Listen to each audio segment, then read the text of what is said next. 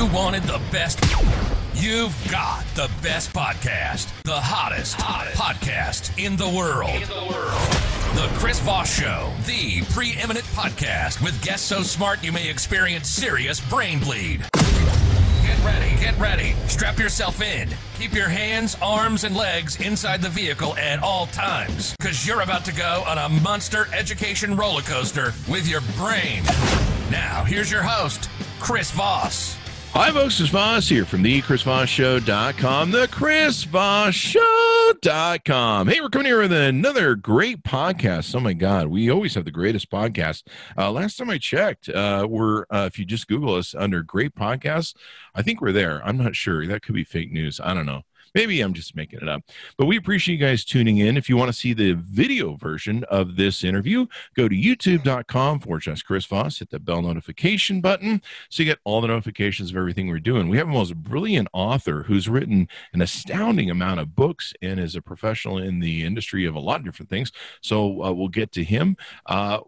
But before that, go to thecvpn.com. You can see online podcasts and subscribe there. Follow me, friend me at goodreads.com/Chris Voss. That's goodreads.com/Chris Voss. The Chris Voss Show has got a book club we're building out on there, giving away books, talking about authors, our reviews, all that sort of good stuff you can see there as well. Our newest syndication is Amazon Music, so you can go there in the podcast section. They just barely set that baby up, and you can follow us there. Today we have the author, Harold Holzer, on. He is the author of The Presidents versus the Press, The Endless Battle Between the White House and the Media, from the Founding Fathers to Fake News. He is the winner of the 2015 Gilder Lerman Lincoln Prize. He's one of the country's leading authorities on Abraham Lincoln and the political culture of the Civil War era. He's a prolific writer and a lecturer and frequent guest on television. Holzer served for 6 years as the chairman of the Lincoln Bicentennial Foundation. For the previous 10 years, he chaired the U.S. Abraham Lincoln Bicentennial Commission, appointed by President Clinton. President Bush awarded him the National Humanities Medal in 2008 and in 2013. Wow, twice. He also won an essay on Lincoln for the official program at the re-inauguration of President Obama. He is now co-chairman of the Lincoln Forum. Welcome to the show. How are you, Harold? I'm exhausted from the introduction you were forced to give, but I'm fine. Thank you, Chris. No, well, it's your bio, so you know you probably should be exhausted for a lot of the work that you put into it. So there you go. I thought you were going to do highlights, but that's okay. Well, I was going to read the longer one too. The longer one is even more amazing, so people can look that up. Give us your plug so people can look you up on the interweb and find out more about you. So haroldholzer.com. It's pretty easy. Has everything. What I think I have to add, based on this very day that we speak, is my 3-hour experience in the map room of the White House, where we know President Trump, Chris Christie, and Rudy Giuliani were exchanging spray, rehearsing for the first presidential debate. I've been in that room. It's a small room. So we will, as President Trump would say, we will see what happens as COVID takes its toll on so many people. It's quite coming out today. The Mike Lee just announced he was at the SCOTUS thing. He just announced he was at the thing. So we can get your book, and you can see all the books, including Harold's, at amazon.com/shop/Chris Voss. We've got all the books that are there. You can get his book on Amazon or at your local dealers. So let's talk about this book, Harold. What motivated you to want to write this book? Good question. So I had written a book called Lincoln and the Power of the Press 6 years ago. And as you said, it won the Lincoln Prize, which is like the Academy Awards for people who write about Abraham Lincoln. But as I thought more about it and Lincoln's, embrace of journalists who liked him and his fighting with journalists who didn't like him, I thought a lot about what his predecessors had done. And then I went to work the year I won the prize for Hunter College as the director of the Roosevelt House Public Policy Institute at Hunter. And Roosevelt House Public Policy Institute is located in Roosevelt House, which is actually Franklin Roosevelt's New York City home. He lived there from 1908 until he left for his inauguration in 1933. And in that house, he not only learned to move around again after recovering from polio, he gave a talk in front of his fireplace to claim victory in the 1932 election. It was, in fact, in a way, his first fireside chat. The way he got around the press for the next 12 years was through fireside chats. So now I'm thinking not only back before Lincoln, but I'm thinking to Roosevelt and his successors, and of course, living through the Trump era and his seemingly unprecedented relationship of hostility with the press. I wanted to look into whether that hostility is new or not. And that's what motivated the book. And guess what? The answer is it's not new.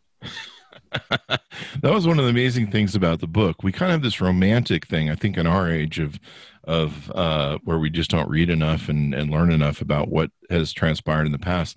We have this romantic idea of like the freedom of the press has always been this constitutional ideal and whatever. But as you talk about in the book, going back to even presidents like Washington, there was a bit of incestuous relationship with the press, and it wasn't always this vaulted thing. Give us some of your thoughts on that. Well, incestuous and hostile at the same time. Depends on the point of view and the biases of the reporter. What I think one of the myths I tried to deal with is, we all lament, or we say we lament, the bipartisan or nonpartisan press.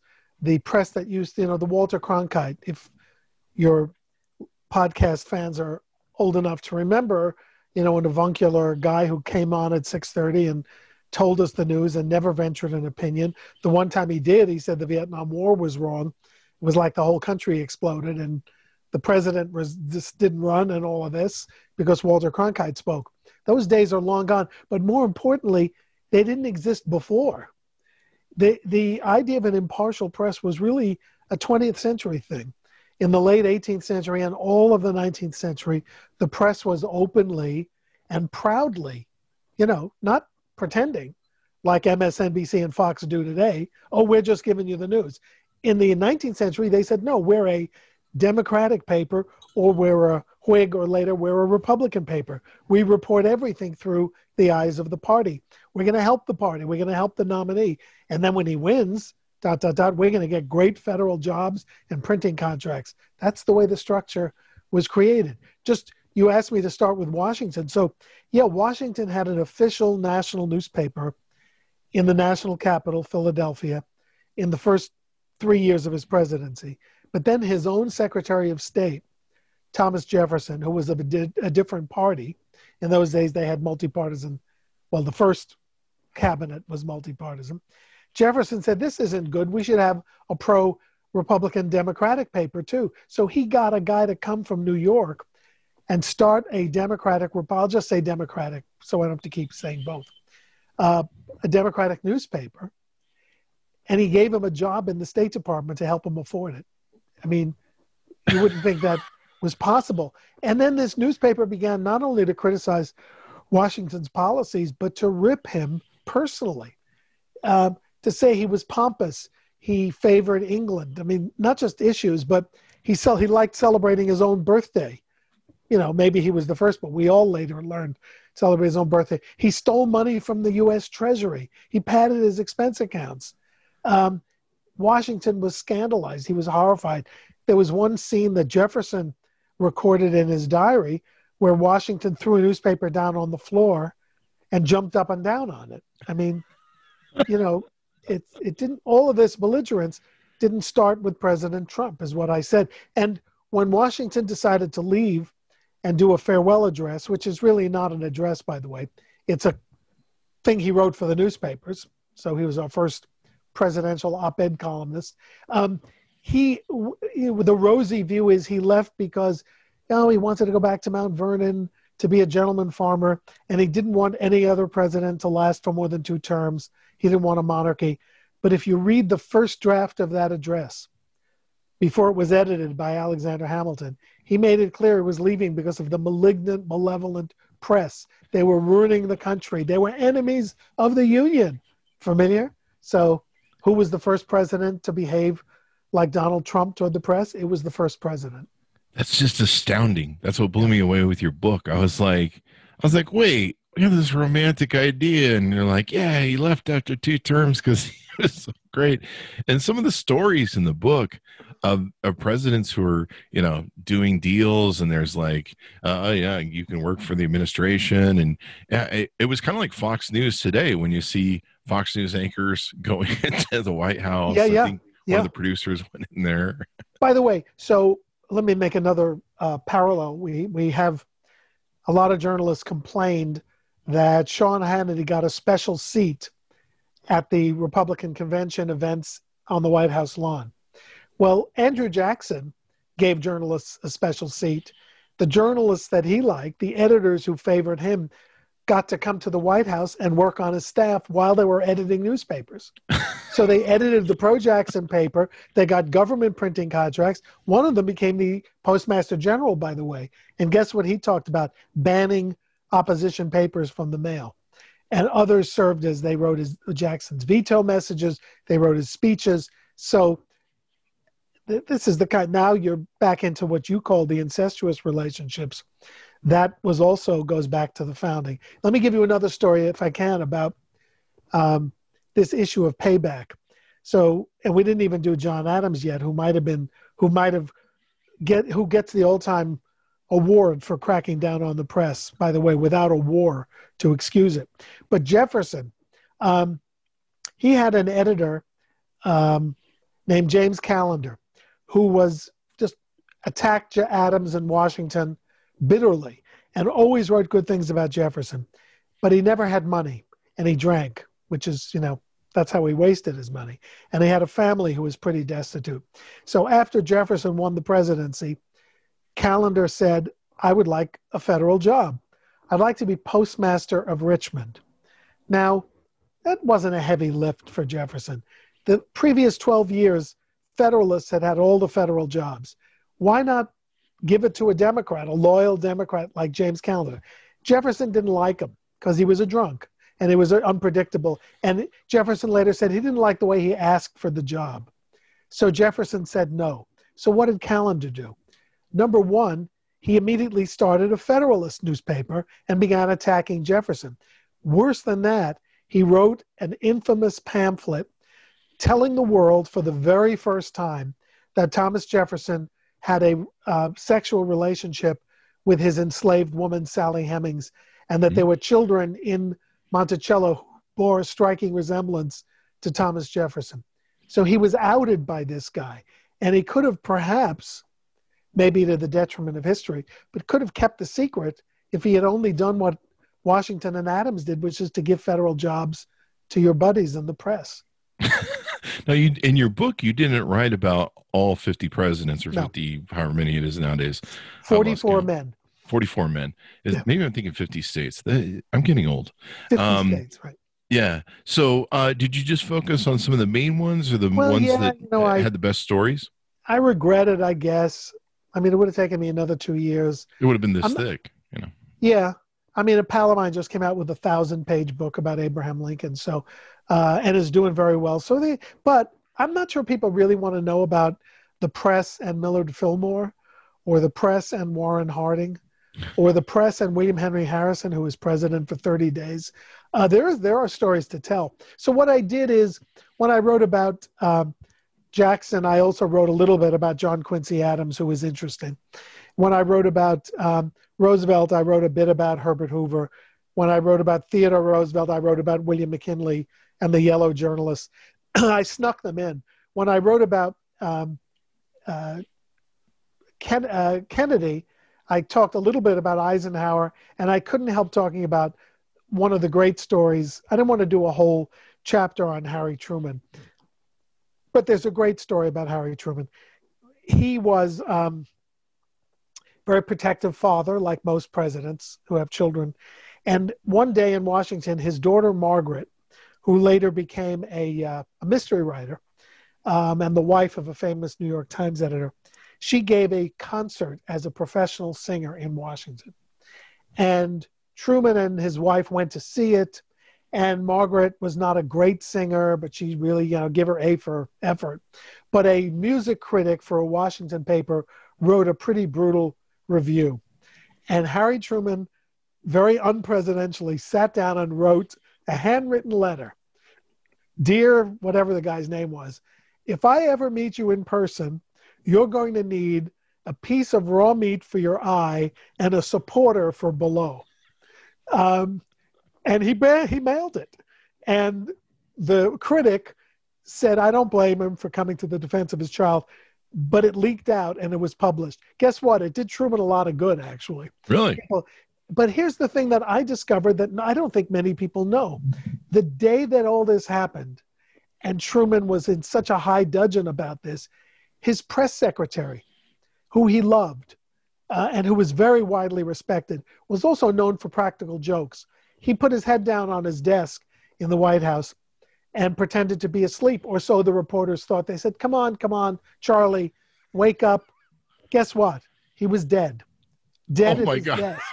And Truman was beside himself. And he and his wife decided not to tell Margaret. So they're sitting on this story. So she has a concert gig that's not a disaster. So she doesn't get nervous. Didn't do her much good. But so with all of this, I just thought the idea of losing a press secretary on that same day helped explain why he kind of lost a little bit of his cool. Anyway, I told that story. And then what I did is I started with Kennedy, and I talked about every president since Kennedy, because I thought a lot of my readers will have lived the experiences of all the presidents in the last 50, 60 years. I thought it was amazing because you talk a lot about the early presidents and then you move forward. But like a lot of these early guys that we romanticize, I don't know if you want to tell the story of John Adams, but we romanticize these guys and we're like, yeah, they were these, they vaulted the press and supported the Constitution. And turns out, man, these stories are wild. Well, Adams, by the way, there was a constitutional guarantee that Congress shall not pass any laws that violate freedom of the press or speech. So what happened? Congress passed a law that made it a crime, a federal crime, to ridicule the president of the United States. Adams personally ordered the attorney general to prosecute at least 17 anti-federalist journalists, pro-Jefferson journalists, including Mr. Callender, who I talked about before. He went to prison, which is another reason why Jefferson should have been nicer to him. Not only because he posed a threat, because he was a little unstable. 17 editors prosecuted, fined, put in jail. In at least 2 cases, the editors died, so they went after the widows. And keep in mind, we talk a lot today about the Supreme Court. Will it be 5-4, 6-3? Will there be a vacancy? In the time when Adams is doing this, all of the federal courts are members of his party, because only Washington and Adams have appointed judges, Supreme Court, federal courts. So Adams' legacy is one of real suppression against the press. The sedition law was a horror, and there was really no excuse for it. How long was the sedition law in place, and what overturned it? It was originally ordered to go just for the duration of Adams' term. And then so when Jefferson becomes president, he has no protection. But Jefferson is an interesting case because he's, in many ways, he speaks in idealistic terms and he governs or lives his life in non-idealistic terms. I mean, he's the guy who writes all men are created equal and has slaves, right? So he's, you could say, hypocritical or a man of his times. He doesn't see the dichotomy. He says, I hate the sedition law. Even if it didn't sunset with me, I would never enforce it. It's an outrage. But guess what? It's just that he hated federalism. He didn't think the federal government should do that, but he encouraged states to crack down and use libel laws to persecute Federalist newspapers. So it kept going just in a state-by-state way and not out of the new capital of Washington. And this just blew my mind in the book. I was like, wow, I didn't know any of this was going on. Like I say, you just have this romanticism thing. Is the next big president you wrote about Abraham Lincoln then? Jackson was first. Jackson. So we covered him sort of. And then I had to contain myself with Lincoln because I wrote a 550-page book just about Lincoln and the press. But the outline of the story is he loved the journalists who were in his political party. He hung out with them. He wrote anonymous editorials for them. He had them typeset his speeches. He got them printing contracts. When he became president, he appointed them to really good federal jobs. But when it came to Democratic newspapers, he was extremely hostile during his days in Illinois.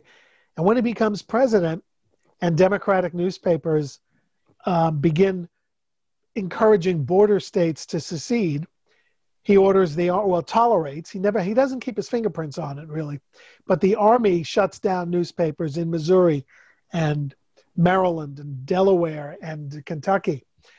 These editors, the papers are shut down. The editors are usually thrown into military prisons without trial. Wow. I'll give you a great example. In Baltimore, the editor of a pro-South newspaper named Francis Key Howard writes an editorial saying the Union Army was brutal to the noble Southern women of Manassas during the Battle of Bull Run. He's immediately arrested. He's thrown into Fort McHenry, the fort in Baltimore Harbor. Remember, the Union is trying desperately to keep Maryland out of the Confederacy. Why is that a particularly ironic story? Francis Key Howard is the grandson of Francis Scott Key, the man who was inspired by the bombs bursting in air at Fort McHenry in the War of 1812, so inspired that he wrote the national anthem. And here's his grandson in Fort McHenry looking out, locked up. That is crazy. That's the Lincoln administration. So the Postmaster General, the Secretary of State, the Secretary of the Interior, and the Army closed down more than 200 newspapers during the Civil War, including newspapers in New York and Philadelphia and Chicago, just for expressing sentiments like don't enlist, evade the draft, things like that. Those became treasonous in Lincoln's eyes. Now, he didn't sign a bill because there was no bill. He did it all by executive order. And, was it excessive? Yeah. Was it necessary? Probably not. But I give Lincoln a little bit of the benefit of the doubt because the Constitution does say that the writ of habeas corpus can be suspended in the time of a rebellion. Yeah. And he doesn't have the benefit that we have of knowing how the Civil War was going to come out and how slavery was going to come out. So it's kind of easy for us to say he overdid it, but, he was facing the destruction of the entire Constitution and the country. When did I believe journalism really became a profession together, like the press corps and the press club and things like that? When did they really formalize? It seems to me I have something banging around the back of my head that there was a time when they really formalized the art of journalism. Yeah. Well, you're right, because at the beginning it wasn't so much the journalists who were famous, but the editors. People like Horace Greeley of the New York Tribune and James Gordon Bennett of the Herald and Henry Raymond of the Times, everything was written according to their party principles. So in the time of Hearst and Pulitzer, the Spanish-American War began to shift a little bit to reporters. Then perfect moment because they had the perfect president to write about. Theodore Roosevelt era. That's when line reporters became the stars. And that's when TR gave them their own room in the White House, the first White House press corps, the first White House press room, and actually the first daily meetings with the press. And TR was described by one of these reporters as a guy who expected to be on the front page of every newspaper every day. And, a lot of the times he was, but he worked at it. One reporter said he was the master press agent of all time. So every afternoon when he got his daily shave from his official barber in a little room outside the new Oval Office, they would invite the journalists in, and since TR was a multitasker, he couldn't just get shaved because it would be too boring. So while he had the lather on and a smock, the reporters would ask him questions. He'd hold like an informal press conference. It was off the record in those days. And then the journalists thought it would be fun, since he gestured so much and went crazy when they asked him a question he didn't like. Let's ask him the most provocative questions when the razor, the straight edge razor, was around his neck. Let's see if we can draw blood. And he never failed him. He jumped up, but the barber was terrific. He knew exactly when to retract the blade. Wow. So That Roosevelt, sounds like quite the perfect ballet. guy at the perfect time. Yeah, it was a ballet. He wouldn't have liked that comparison, but that's the ballet of the knife. Yeah. Maybe we can get that going on these days or something. I don't know. So Theodore Roosevelt kind of really brought that into fruition. Yes. Is there any other great stories you want to tell about Teddy? Well, at the same time he was feeding the national hunger for front page stories, he was inventing things that have kind of entered the vocabulary, like trial balloons, leaks. He not only introduced those things, he invented the terms for them himself. Caricatures of Roosevelt made him as familiar as Lincoln had been, because he had the face for a caricature. He encouraged the first newsreel, so he was getting with the program when it came to technology. The same time he was doing all this, he encouraged long-form, serious investigative journalists to do pieces about the oil industry, the meatpacking industry, and he used those investigative stories to ballast his reform agenda in Congress. But one thing about Teddy is when he was done with you, he was done with you. So at one point, he got tired of Lincoln Steffens and Ida Tarbell and those people, and he went to the Gridiron Club, the big press club of the day, and he said they were muckrakers. And he didn't mean it as a compliment. Today we call it a badge of honor. If they're investigative reporters, they're muckrakers. But what Teddy meant is that they were in the mud, and they were negative, and he didn't want any more of it. By the way, TR was offered a job after his presidency, actually after he lost his comeback in 1912, to be the editor of a daily paper. And He kind of was sorry that he didn't do it. He would have been a force of nature, but instead he still ended his career as a journalist, just as a magazine writer. There you go. And then FDR had a really interesting relationship, especially hiding his polio and stuff. That was quite extraordinary how he pulled that off. So he's can I go back to 1 second to Woodrow Wilson? Yeah, because Wilson was the antithesis of TR. Well, the journalist said, we're going from Roosevelt to Wilson, it was like going from a foundry to a convent. And Wilson lectured them, but he did create the first formal press conferences, except they had to be written questions, and again, off the record. And he had a bad temper, actually, Wilson. But Wilson was the first president to disguise things from the press in a way that the press found shocking. And I'll give you so here's a story I left out of my book, and I put a lot of stories in the book, anecdotes, because I love stories, but I couldn't do every one of them because it would have been 900 pages. So here's one I left out. He went to the Paris Peace Conference in 1918 to negotiate the peace after World War I. And he took a big press contingent with him. But when he got there, he took sick, and he blocked the press from the details. According to rumor, he got a very high fever, delirium, and really almost bought it in Paris. Wow. Guess what? He got the Spanish flu of 1918. And I thought, who wants to read about a pandemic? It's like boring. It's never going to happen again. And now, as we speak, it's been revealed this very day that the 45th president of the United States has come down with COVID-19. So, but of course, it's very public. I'm not sure they could have hidden it. So then, of course, Wilson, trying to sell his peace plan, suffered a stroke, and they hid that from the journalists. They wouldn't let the journalists couldn't see him. Whenever he appeared, even sitting on the porch of the White House, the face that had been the side of his face that had been slackened by a stroke was always in shadow, or he wore a hat to cover his face. So that was the first big secrecy. Wow. And then, sorry to not answer your first question, but FDR, the FDR thing was amazing because it wasn't that he hid his disability, so much as the press at first decided among themselves, we're not going to make his life harder.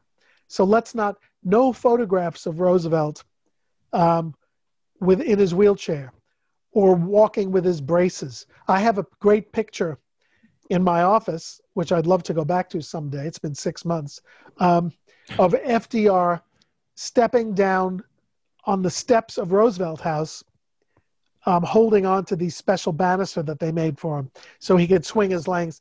The New York Daily News took the picture, but they never ran it because it showed the braces underneath his shoes. They were that strict about protecting him. Now, people knew he had polio because the Daily News raised $50,000 to build the White House pool so that he could exercise in it. But he was never shown in his wheelchair. He was never shown getting in and out of cars. You know, he had to be lifted in and out of cars. And he would joke with them, no pictures of me and the Machine Boys.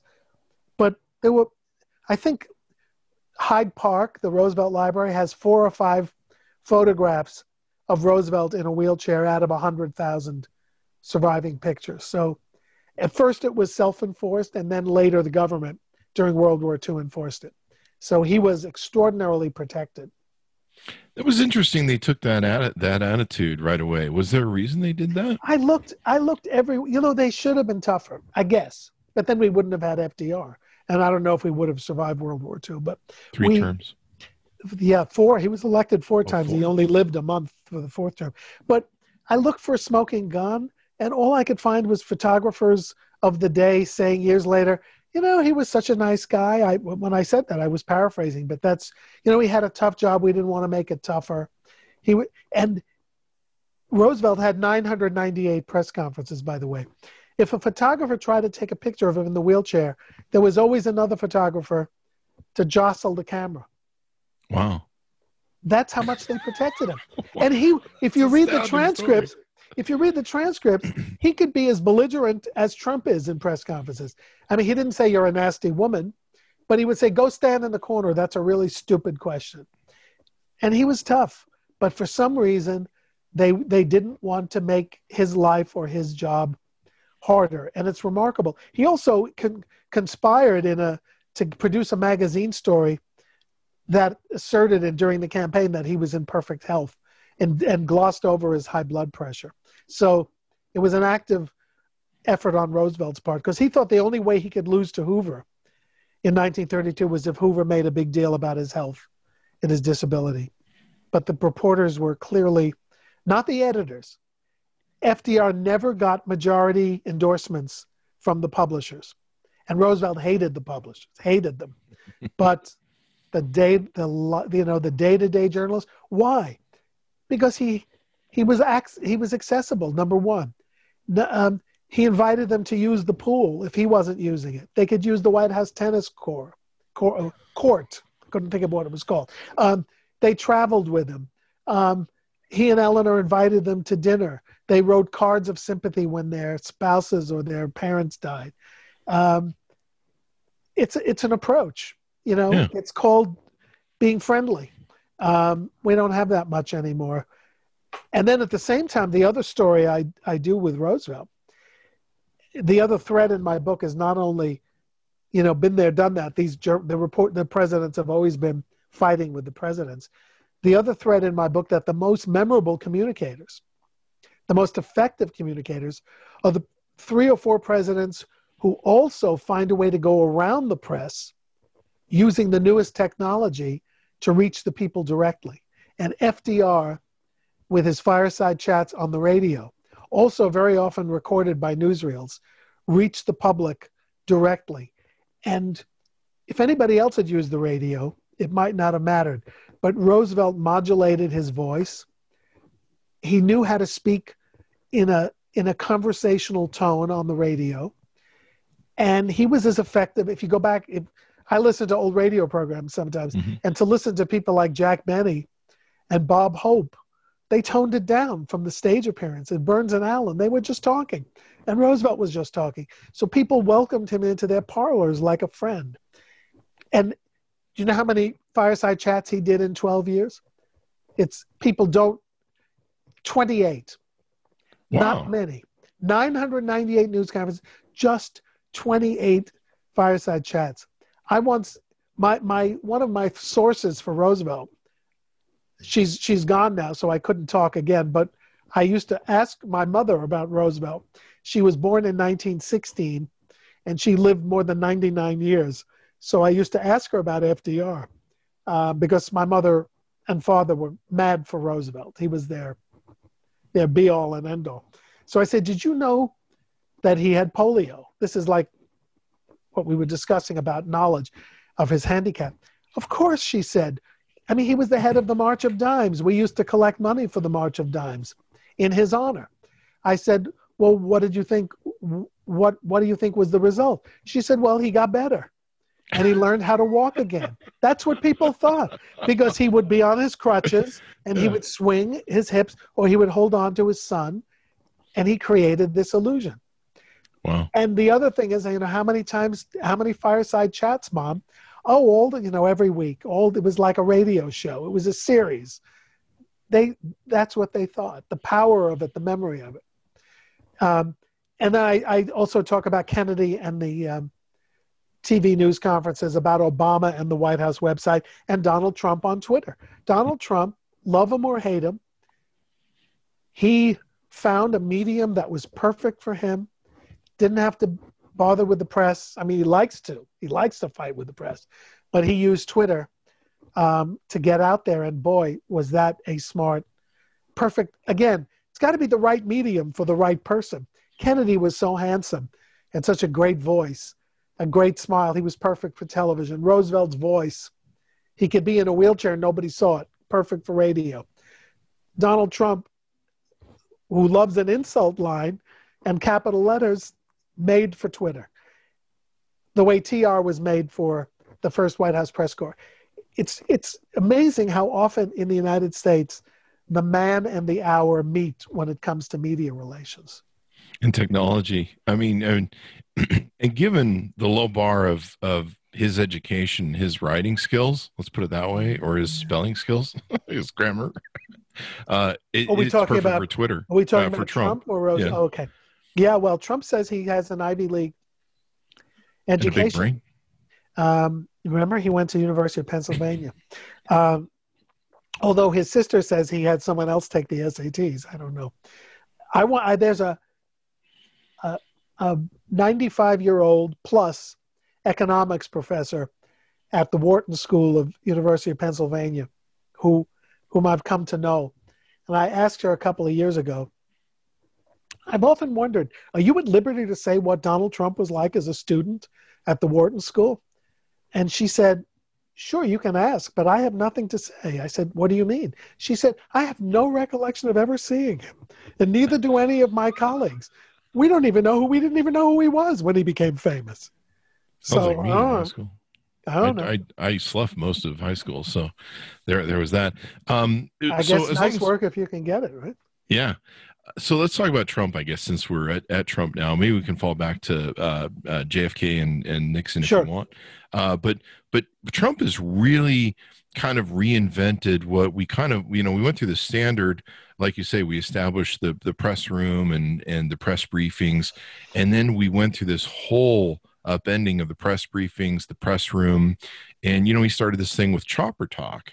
And it was, if you really look at it, regardless of what you think of Donald Trump, it was a brilliant way to really manipulate the press and be able to control the narrative. Like, I don't think maybe going back to Teddy Roosevelt, any president's been able to do, because he runs the briefing. You're absolutely right. And I hadn't even thought of that, but no president since TR has set the agenda that way. TR would have his briefings. He would say it's off the record. He would say something the press would laugh at or say, wow. And then they'd say, can we put it on the record? And he'd say, oh, okay. Well, you can do this, but you can't do that. And if you didn't, by the way, with TR, if you put something out that he didn't authorize, you went into a purgatory called he had a special name for it, the Ananias Club, named after a biblical figure who had been struck dead for lying to St. Peter. So that was his club. If you were in the Ananias Club, couldn't come into the press conferences. He wouldn't even let you have press releases. So Trump had Jim Acosta banned from the press room for asking too many questions. So yeah, there's a comparison. But I started with this thread. I was complimenting you for asking a question that I should have thought of. So let me go back to it. You're right, but Trump controls the narrative in a different way. Maybe before COVID-19, he would do a tweet at 6 a.m. I shudder to think what room he was in when he conceived the tweet, but we won't get into that. Wherever he was, wherever he was sitting, he gets the tweet out. And for the next 5 or 6 hours, cable news reacts to his tweet. Whatever the story is, he's setting the news agenda. In the old days, it was the early edition of the New York Times that came out the night before. I remember when I was a political press secretary, I used to get in my car in Manhattan in the days when it wasn't that safe to get into your parking lot at 10 o'clock at night. I would drive about 5 blocks to the corner of Broadway and 96th Street and wait for a truck driver to bring a big bundle of the New York Times and throw it on the street. The vendor would open it up with scissors. These are things you don't see anymore, right? This is like real old school. I would buy that 10 o'clock edition. It was called the City Edition. I would read it, and I would call my boss, one of whom was Governor Mario Cuomo before he was governor, and he would make me read whatever the story was about him aloud from a payphone. No such thing as payphones anymore. Putting in dimes. And then he would say, that's not true. That's not true. That has to be corrected, because most people read the next edition. So I would hang up, call the newsroom of the New York Times and say, you've got to correct line 27. Says he didn't say that. And by the next morning, half of the time it was corrected. That's the old way. Lyndon Johnson used to get the New York Times late edition and the Washington Post, the early edition, delivered to the White House at 10 o'clock. And then he would read it and complain so that the next mornings would be corrected. So, boy, those days are long gone, but that's how it used to be done. And he circumvented that, Trump did. The same way because he became the morning edition, right? Why didn't I know you before I wrote the book? Call me anytime. I could have used that line in my book, man. He is the morning edition. I mean, it's different now. Now we're in a presidential campaign. Now he's sick. I don't know what it all means as we speak, but it's not good. But anyway, presidential campaigns are different. Everybody can yell, and that's part of our tradition as well. But yes, his mastery of that Twitter. But you know what? The press doesn't have to do it. The press doesn't have to be so lazy. They can create their own. Whatever happened to investigative journalism? Whatever happened to pushback? Instead, we're back to the partisan journalism of the Jackson and Lincoln eras. We have the liberal media attacking, and we have the conservative media praising. And both of them are over the top as far as I'm concerned. And I love some of the reporters. I have friends who are Fox reporters. I have a lot of friends who are CNN reporters and MSNBC commentators.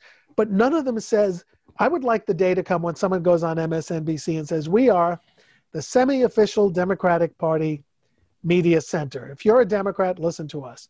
And I would like Fox News not to say just the news or whatever they say. We are the official conservative movement Republican channel, because they are exactly that now. They just don't want to say it. So we're back. So I don't blame them, and I don't think it's terrible, because we're simply back to what presidential coverage has been through most of American history. Mm-hmm. I miss the Walter Cronkite's, the Sam Donaldson. Sam Donaldson, I think, got into it a couple times with Ronald Reagan, didn't he, or was it Nixon? Well, Sam Donaldson was with both. Sam Donaldson, Ronald Reagan didn't like Sam Donaldson, but Sam Donaldson just didn't like. He liked to ask obnoxious questions for the sake of obnoxious questions. He didn't care whether you were a Democrat or a Republican. He wanted to be the thorn in the side, the skunk at the party. But he was effective. Reagan didn't find that amusing, though, for sure. Nixon, by the end of his, first term and the beginning of his second, had really no friends in the media. not Mary McGrory, but Helen Thomas of the UPI, who was in the front row of the White House press conferences for 30 years. One of the presidents called her the woman that presidents love to hate. And I have a story in my book that she hailed a cab in Washington one day and got in and said, take me to my apartment. And he looked at her and said, "Aren't you the woman that presidents love to hate?" So it was their badge of honor. I really wish she would have lived through the Trump era. I mean, he was great. Well, she'd be 110, so that's pretty generous. Helen Thomas, that's a good lesson for journalists today. People who want to be the lead of their own stories. A lot of journalists today want to be the news. They want to become famous for fighting with someone. They want to have what we call a Dan Rather moment. I saw Dan Rather in a restaurant when I was writing this book and told him I was going to do the moment. When Nixon said to him, when he'd been introduced at a press conference and he got applause, Nixon said, "Are you running for something?" And Dan Rather said, "No, Mr. President, are you?" And Rather later said that he was really sorry he did that. He didn't think it was professional. It was instinctual. He was angry at being poked fun at, and he poked back, and he said he regretted it, but it made him really famous. But journalists often want to be the story today, and it's probably not a great idea. So with Helen Thomas, she never let go. I mean, she was no longer the UPI reporter. She was banished to the back of the room. Then she was in the front of the room again. She didn't get to ask the first question. She didn't get to end the thing by saying, "Thank you, Mr. President," which was her job. And then one day when she was past 90, I think, and people had to help her up the steps of the White House. The White House press room is a room that's built over the White House swimming pool. Nixon covered up the pool because Lyndon Johnson had swum nude in it and didn't want to think about it. Covered up the floor. So if you think of the length of a swimming pool plus a locker room, that's the whole press room and briefing room that we see. It's very small. And then there's a staircase that you go up to the Oval Office there, to the executive wing, and you speak to the reporters. They had to help Helen Thomas up those stairs at the end. And one day she was walking on the White House lawn on some innocuous Obama-era day called, I don't know if it was Father and Bring Your Son to Work or whatever it was. And this rabbi was there with his son, and he said to Helen Thomas, "Can you come over and talk to us about Israel?" But Helen Thomas was a proud Arab American. And she went over to him and said, "I think that the Jews should get out of Israel and go back where they came from." And he was taping her. And he said, where do you think they came from? And she said, "Germany and Poland." And her career lasted about 2 hours after that. Oh, wow. She made herself the story. And I mean, aside from the fact that her opinion was idiotic, but she was 90 years old. So whatever. Yeah. But that was the end for Helen Thomas. A lesson to journalists: do not make yourself the lead. And you bring up a good topic. I've been seeing a lot of journalists talk lately about how they just really were not prepared and trained to deal with Donald Trump. They were just really overwhelmed. They didn't, do we call it as lies? Do we call it racism? I've read stories that a lot of editors kind of squelch. Don't call him a racist. I know early on, Morning Joe got in a little trouble for psychoanalyzing the president, and it seemed like word came down from above that was like, don't play psychologist. Morning Joe he's like one of Trump's tropes is that Joe Scarborough murdered someone, so that every once in a while he has to defend himself against that. I know, you're absolutely right. The Washington Post has called a lie from the beginning, and they have a countdown. Like New York City used to have a budget deficit clock, and it kept running. So you saw like millions of dollars every day added to the national debt. Washington Post has a lie clock, and it's like 20,500 now in 3.5 years. But the New York Times, which doesn't differ from the Post that much in political orientation, wouldn't call it a lie in the first couple of years. It was misstatement. And there was a lot of controversy about how far they should go. Yes, you're right. I would say for the first 2 years, the press did not know how to deal with President Trump. Yeah. And I don't know. It's going to be really interesting to see how this all plays out. I know we're pressed for time, so I'll wrap up here. I had a million questions. We didn't get to JFK and Nixon, but that should give people a reason to go buy the book and read it so you can find out more about them, because I bet there's some interesting stories about that, correct? Absolutely. I mean, Nixon, you can imagine, but Kennedy, complicated. New technology, plus in the Roosevelt mode, reporters knowing about things today they would report on in 2 seconds, health problems, extramarital affairs, and thought, the last gasp of the old boys network, it was not something he wrote about. Yeah, very interesting. So give us your latest plugs where people can find you on the interwebs, Harold, and buy the book. Okay. Anybody wants to try to friend me on Facebook, I'd love to hear from your crew. I have no idea how to reach me on Facebook, but I guess people can figure it out. But my website is haroldholzer.com, and I have my appearances, speeches, and talks, my Zoom stuff out there. I'm still doing programming on the book very happily, and got a nice gallery of pictures. And the website also has an email. If someone has a question, it's haroldholzer@haroldholzer.com. I love hearing from readers. All they have to do is show the sales receipt that they bought the book, and I'll talk to them. No, they don't really have to, but it would help. There you go. There you go. And then how many books would you say you've written on Lincoln, and just maybe as a total? So all my books, including books that I co-authored with my buddies or edited, this was number 54. Nice. Yeah. That's a lot of writing. Well, I'm only 40 years old. The reason I look this way is because of the 54 books taking a lot out of me. There you go. Well, thank you for being on the show, Harold. We certainly appreciate it, and you sharing your insight. People can look forward to buying the book. Thank you for being on the show. Chris, thanks for having me. It was a lot of fun. Thank you very much. To my audience, be sure to order the book, The Presidents versus the Press, the endless battle between the White House and the media, from the founding fathers to fake news. You can get it on any of your local book stands.